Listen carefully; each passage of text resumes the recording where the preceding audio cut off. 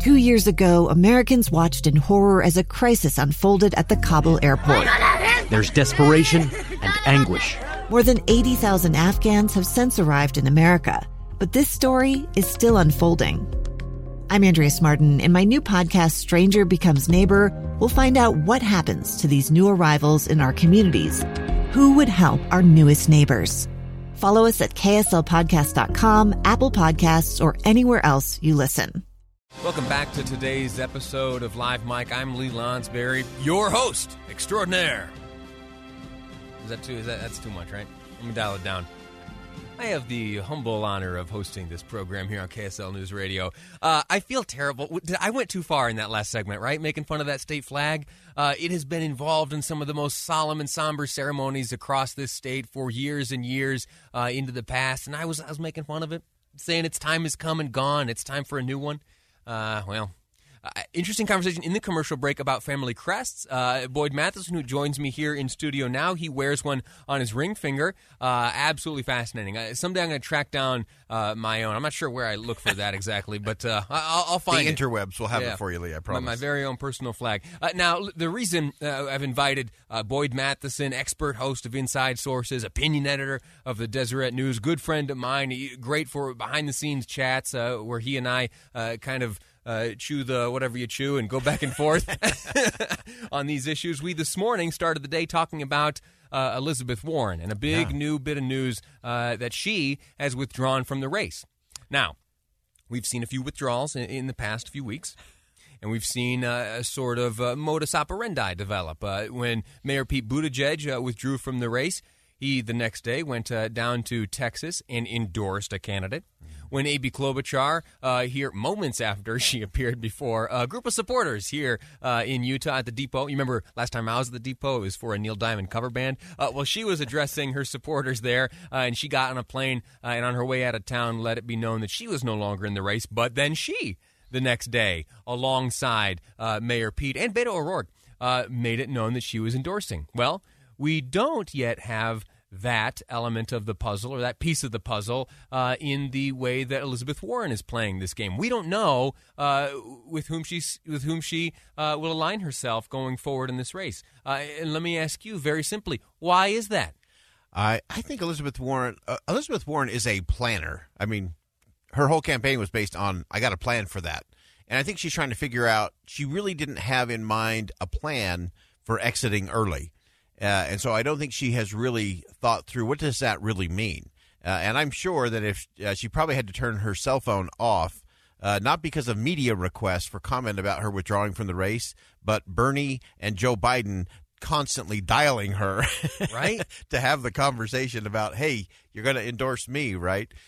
So obviously, philosophically, she probably aligns far better with Bernie Sanders. Although, as a legislative wonk, I think she respects what Joe Biden brings to the table in terms of getting things done, building coalitions, and so on.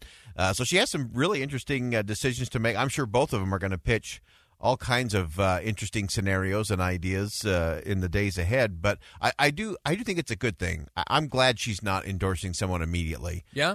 Because I think that too often that it just smells like a deal. Yeah. And I think you're better off to say, you know what, I'm going to think about it for a couple of days and let everything settle a little bit. And actually, again, strategic communication-wise, you know this. It's like, you can get 2 bites at the apple. Yeah, absolutely. You can get one cycle, and then you come back and you go for another. And so I think strategically it's probably a good thing for her to do as well. I'm not sure there's any move that she could make at this stage that wouldn't lead us to believe that there's some sort of deal-making in the background. Yeah. If she does it immediately, it was pre-planned. If she waits a little bit, she was just waiting for the best deal. Yeah. It's tough to make a case that this is altruistic.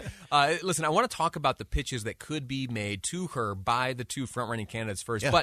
But before we get there, Gustavo just helped me out and has a little bit of audio here. Elizabeth Warren was approached by reporters just outside her house today. Here's what she had to say. I will not be running for president in 2020, but I guarantee I will stay in the fight for the hardworking folks across this country who've gotten the short end of the stick over and over. That's been the fight of my life, and it will continue to be so. And I wonder what the message would be to the women and girls who feel like we're left with 2 white men to decide between. I know. One of the hardest parts of this is all those pinky promises and all those little girls who are going to have to wait 4 more years. That's going to be hard. Senator Warren, will you be making an endorsement today? We know that you spoke with both Joe Biden and Bernie Sanders yesterday. Not today. You know, I was told at the beginning of this whole undertaking that there are 2 lanes. A progressive lane that Bernie Sanders is the incumbent for, and a moderate lane that Joe Biden is the incumbent for.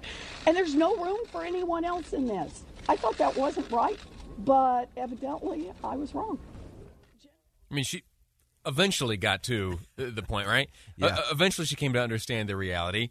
Yeah. The Democratic Party is fractured right now, but in twain. So poetic. Thank you.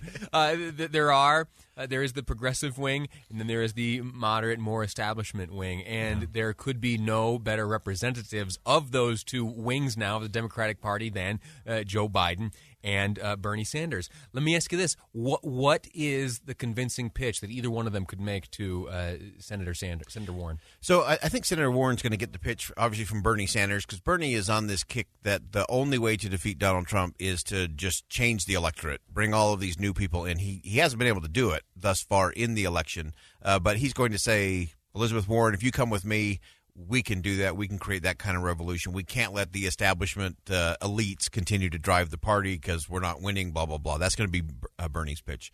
I think the pitch that will come from the Biden camp will be, look, you be our policy person. You drive the plans. The president will set the agenda and the vision and play that role. But you drive the policy because that is the role of the vice president. Work with the Senate, interact with Congress. And so I think there's a pretty compelling pitch to be made on both sides. I think one of the interesting things, though, is most people are just assuming that all of her supporters are going to go to Bernie Sanders.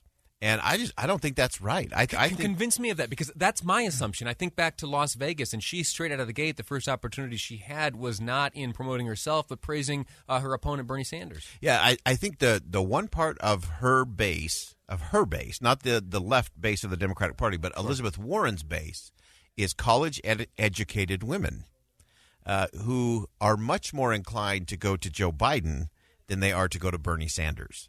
And so I think that's going to be the narrow niche of the electorate that I think is going to be interesting to see in Michigan and in Idaho and Washington.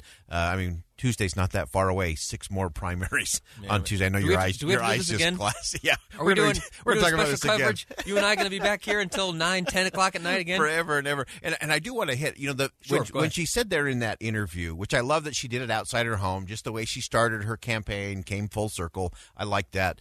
And I like the fact that when she was asked the obvious question of, there's no more women in the race, and tried to go there, she went to what she called her pinky promise with those little girls.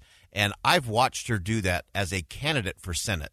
Yeah. And it is magic. It is not the Elizabeth Warren that's fiery and shredding people and angry and frustrated and doing all those things that she had to do on stage in a debate. But she would look those little girls in the eye and say, hi, I'm Elizabeth Warren, and I'm running for president, because that's what girls do. And it is a magical moment. And I appreciate the fact that she went back to that, because that's a side of Elizabeth Warren I think had she shown more of, we'd be having a different conversation today. That's good insight. Boyd Matheson, host of Inside Sources, opinion editor at the Deseret News, good friend of mine, expert on all things politics and otherwise. Thank you for your time. We'll be back. Next up, we're going to be speaking about a fascinating reality. We've been talking about Democrats a whole lot. Well, Trump really won Super Tuesday here in the state of Utah. We're going to get into those numbers and why it's the case next here on Live Mike. I'm Lee Lonsberry, and this is KSL News Radio.